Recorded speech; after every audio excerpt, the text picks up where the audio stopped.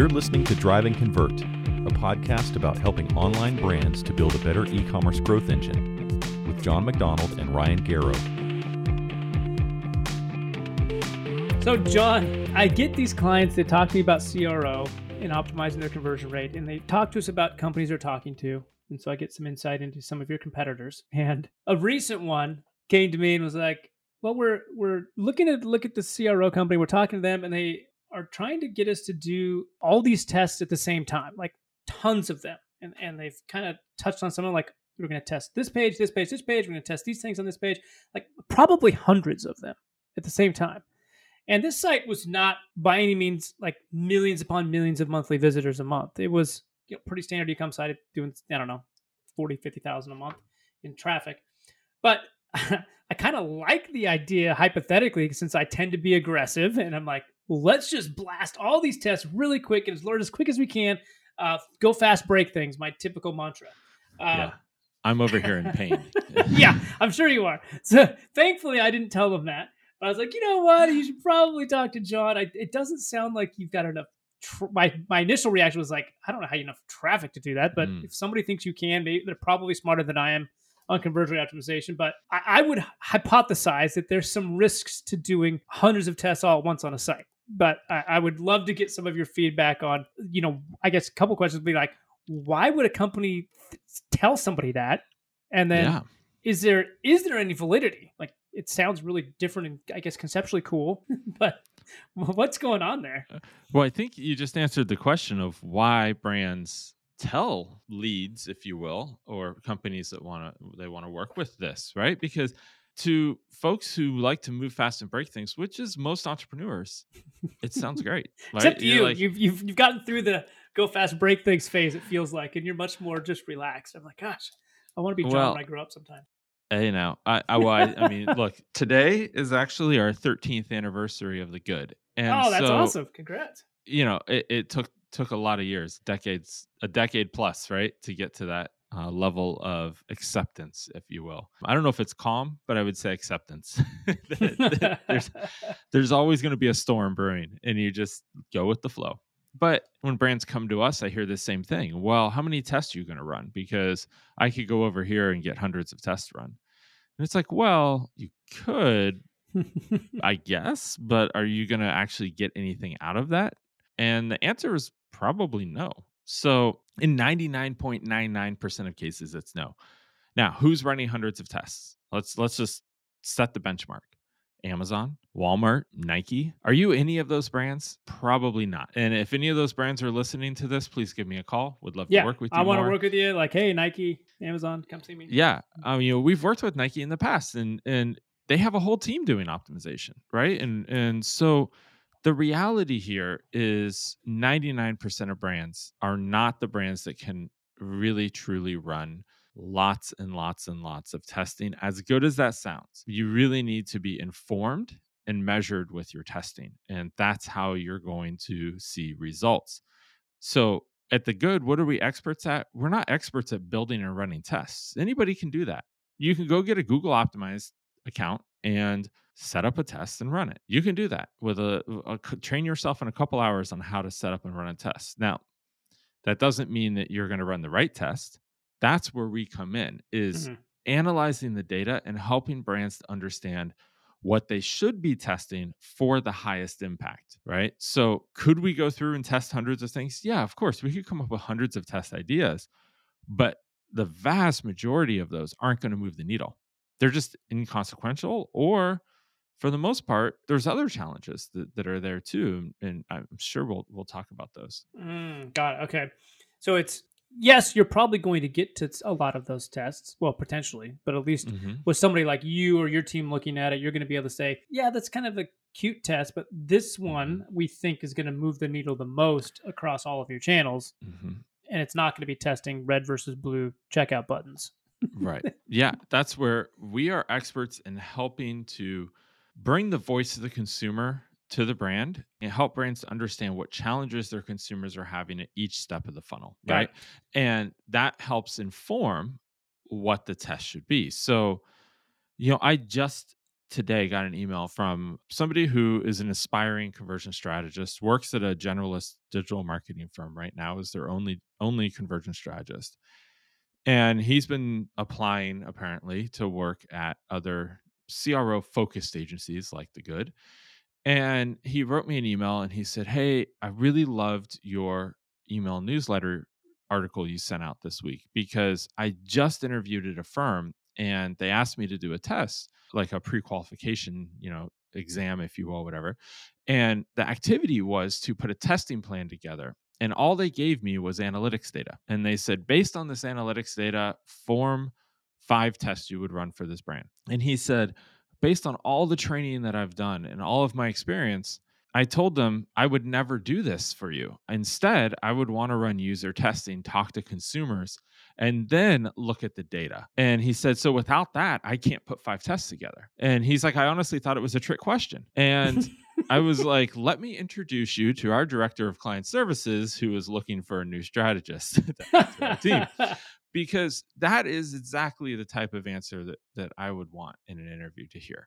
And it goes to show you that a lot of people out there who are, if you can't really see in air quotes right now, doing CRO, they're misguided. They're offering what they think the brands that they're selling to want, which is just A/B testing. So they say, oh, we'll do hundreds of those for you. And business owners like yourselves who are move fast, break things, love that. It sounds great to them. They're like, yeah, I'm gonna learn a lot. I'm gonna move really quickly. We're gonna get this done. And then they call us and they say, okay, well, and I'm like, well, how much traffic do you have? Honestly, you shouldn't run more than 4 or 5 concurrent tests. And like, wow, how are we actually going to get a return on that? And it's like, because I'm testing the highest impact items.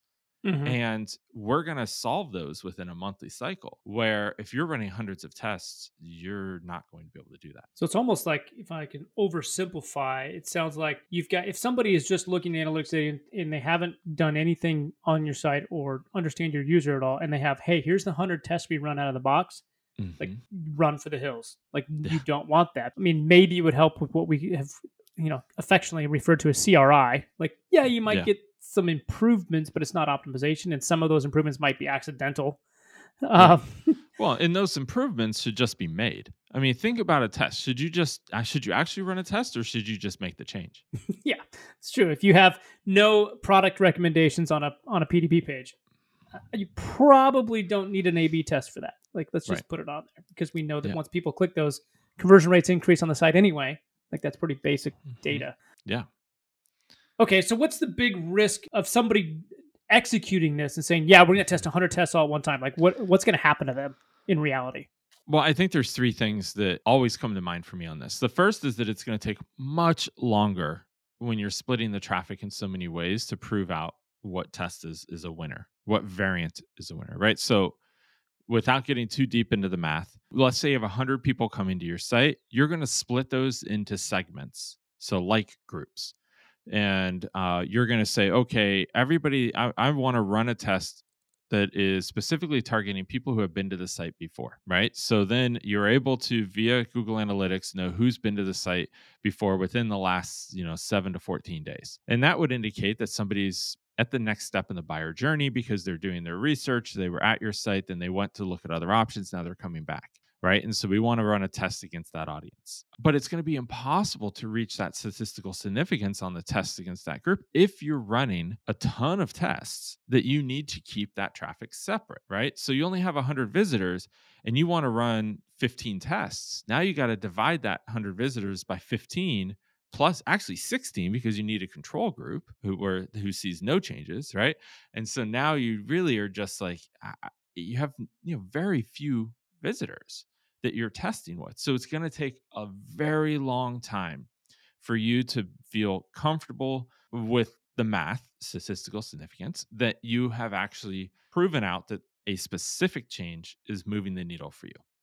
So the first risk is just it's going to take months for you to prove that out, unless you again are a Amazon, Walmart, you have millions of visitors coming a day. Or you just make a bad decision saying, hey, one of those 5 visitors converted, so that must be good. Right. And that's where statistical significance comes in, right? Where you're saying, okay, how many people actually saw this test and how many converted? If it's 1 out of 1, You might, an inexperienced optimization person would say, well, that's the one, somebody converted and nobody converted on any of the others.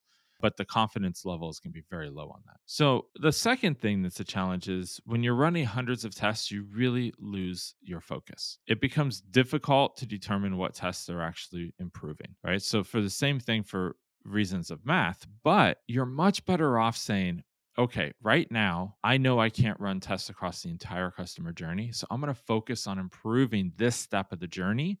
And how we're going to measure success is does somebody get to the next step, right? That's the goal, is always to help people get to that next step in the conversion journey. And if you realize there's a step where people are dropping off, that's the step you want to start improving. But if you are trying to optimize the entire journey, you really end up doing the third issue here, which is crossing the streams. Right. So, like in Ghostbusters, right, where they, they don't want to cross the streams of the ray guns because it becomes, it explodes essentially. Well, here's the thing. Like, you will have no idea what test improved around that step of the customer journey because you don't know if a test that you ran earlier in that customer journey is influencing what happens later in the journey. Does that make sense? So in essence, you end up needing to run multiple tests on the same segments of users, and you just can't really tell cleanly what test is having an impact and was actually the driver for them to convert. Well, I think you just simplified my response to anybody coming to me with this problem. I'm like, well, do you want to cross streams? Like, no, that's just a general best practice. Do not cross streams. Well, that's what you're going to do if you go work with that crappy CRO agency. For some people that have listened to us before, to me, it seems like high volume or high velocity testing would be similar, at least in vernacular, to rapid testing, which we've had a podcast about. And I know that rapid testing is good. High velocity testing or hundreds of tests at a time is bad, but I can hear somebody telling me hundreds of tests say, this is going to be really rapid testing. We're going to solve all your problems very quickly. And so how are they going to be different? I think that's a really good point because I think a lot of people, most folks just don't know the difference, quite honestly, and it causes confusion. And I think it's because they both have testing in the term, right? So really high level, what's the difference between the two? Rapid testing it's a type of testing different from A/B testing that most folks think about when they think of conversion optimization, right? So rapid testing is very small, discrete tests that are things that are not necessarily on-site testing. And I'll explain what that means in a second. But the reality, these are things like 5-second tests. Okay, I'll put a page in front of you for 5 seconds, take it down, and then run a survey. Ask you to, or record a video of you and ask you what you thought. What stuck in your mind? Did you like that page or not? What was your sentiment? Did you know what action to take? What you needed to do next, right? So what can somebody gather in the first 5 seconds is very indicative of how clear that page is. Is the messaging clear? Is the actions you want them to take clear, right? And if not, then they should do some other items, right? You should really take a step back and redesign that page probably. There's also things like preference testing. Hey, here's 2 options. Did you like A or B more, right? Or if you were going to take this next step, would you prefer A or B? So there's a lot of preference things that you can do here. And then there's things like card sorting, this is great for like navigation, helping sort navigations, where you get consumers involved and you say, okay, here are all the navigation options. How would you sort these into a realistic navigation? That's cool. I've never actually heard of that. That's cool. Yeah. And the whole point of that is what's their preference? What do they think is clear? Because as a consumer, you're too close to your brand, right? And you know what all the products are and how, in theory, they should be organized. Or how, I've seen brands, I ask them why their navigation is organized in a certain way. And they say, because that's how their warehouse is organized. Well, that might be great for the it might be great for the person picking and pulling the packages because it's really efficient for them. But I'm a consumer who's trying to help me, not make it easy for your, dude who's picking the packages. So, the point here of rapid testing is these are usually all done offsite, right? With testers that are paid and driven to that test specifically. Okay. So that's a good way to think about it. And these are things that should take, a couple of minutes at most, really quick testing. That's where the rapid comes from, because you can learn a lot very, very quickly by sending 100 people to a 5-second test, right? And it's cheap. to do it in theory. Yeah, again, you still have to know what to test, what questions to ask, et cetera. So there's some experience there for sure. But that's where rapid testing comes in. Now, A/B testing, on the other hand, is what most folks think about when they hear about CRO. So this is done on site, and that's the big difference. And it's done by taking actual site visitors and segmenting them out into groups based on maybe like where they came from, have they been to the site before, the things I mentioned earlier, right? And then you're altering the site experience in small ways to influence their actions on your site. And these folks usually have no clue that they're being tested. I mean, this is happening all over the internet to you, and you have no idea that you're being opted into a test, which you need because then you're not poisoning the well, right? You're not influencing the behavior. I'm poisoning the well by telling you, hey, you're being opted into a test because now you're looking for what's the test. You don't want to be tricked. You don't want to be tested. So now you're trying to figure it out as opposed to just doing what you would normally do. The big difference is that if you're doing hundreds of tests and they're not these rapid tests, which in the cases that you and I are talking about today, hearing from brands, that's not what's happening. They're being told, we're going to run hundreds of A/B tests. And that is where it becomes a challenge. So you're right that there's these different types of testing and it can be confusing for folks, but rapid testing and A/B testing are completely different. And when we hear about this, most folks are really talking about A/B testing and that they're going to offer hundreds of A/B tests. You're listening to Drive and Convert, a podcast focused on e-commerce growth. Your hosts are John McDonald, founder of The Good, a conversion rate optimization agency that works with e-commerce brands to help convert more of their visitors into buyers, and Ryan Garrow of Logical Position, a digital marketing agency offering pay-per-click management, search engine optimization, and website design services to brands of all sizes. If you find this podcast helpful, please help us out by leaving a review on Apple Podcasts and sharing it with a friend or colleague. Thank you. Now, these companies that are doing these hundreds of A/B tests all at once, from a technology standpoint, is there a way to say, hey, I'm testing this product page that we're landing this traffic on. If I exit the product page, can they keep me from seeing any other test? Or is it once I've seen? Yeah. Okay. So with A/B tests, you can segment your audience and declare who can see what tests based on those segments. So this is where having a very clear strategic plan for your testing is going to matter, because you really want to be able to say there is a test, this step in the funnel, and if I go to the next step down, am I being influenced by what happened before it? And so you really need to map out your test. And this is where, like I said earlier, it gets impossible to track all of those tests and what's being influenced and what's not. And how do you separate all of that? If you don't have enough traffic where you can say, I only want to run this one test with this segment at a time. And that's really important. And until you're working with a brand, you don't actually tell them what you're going to test, right?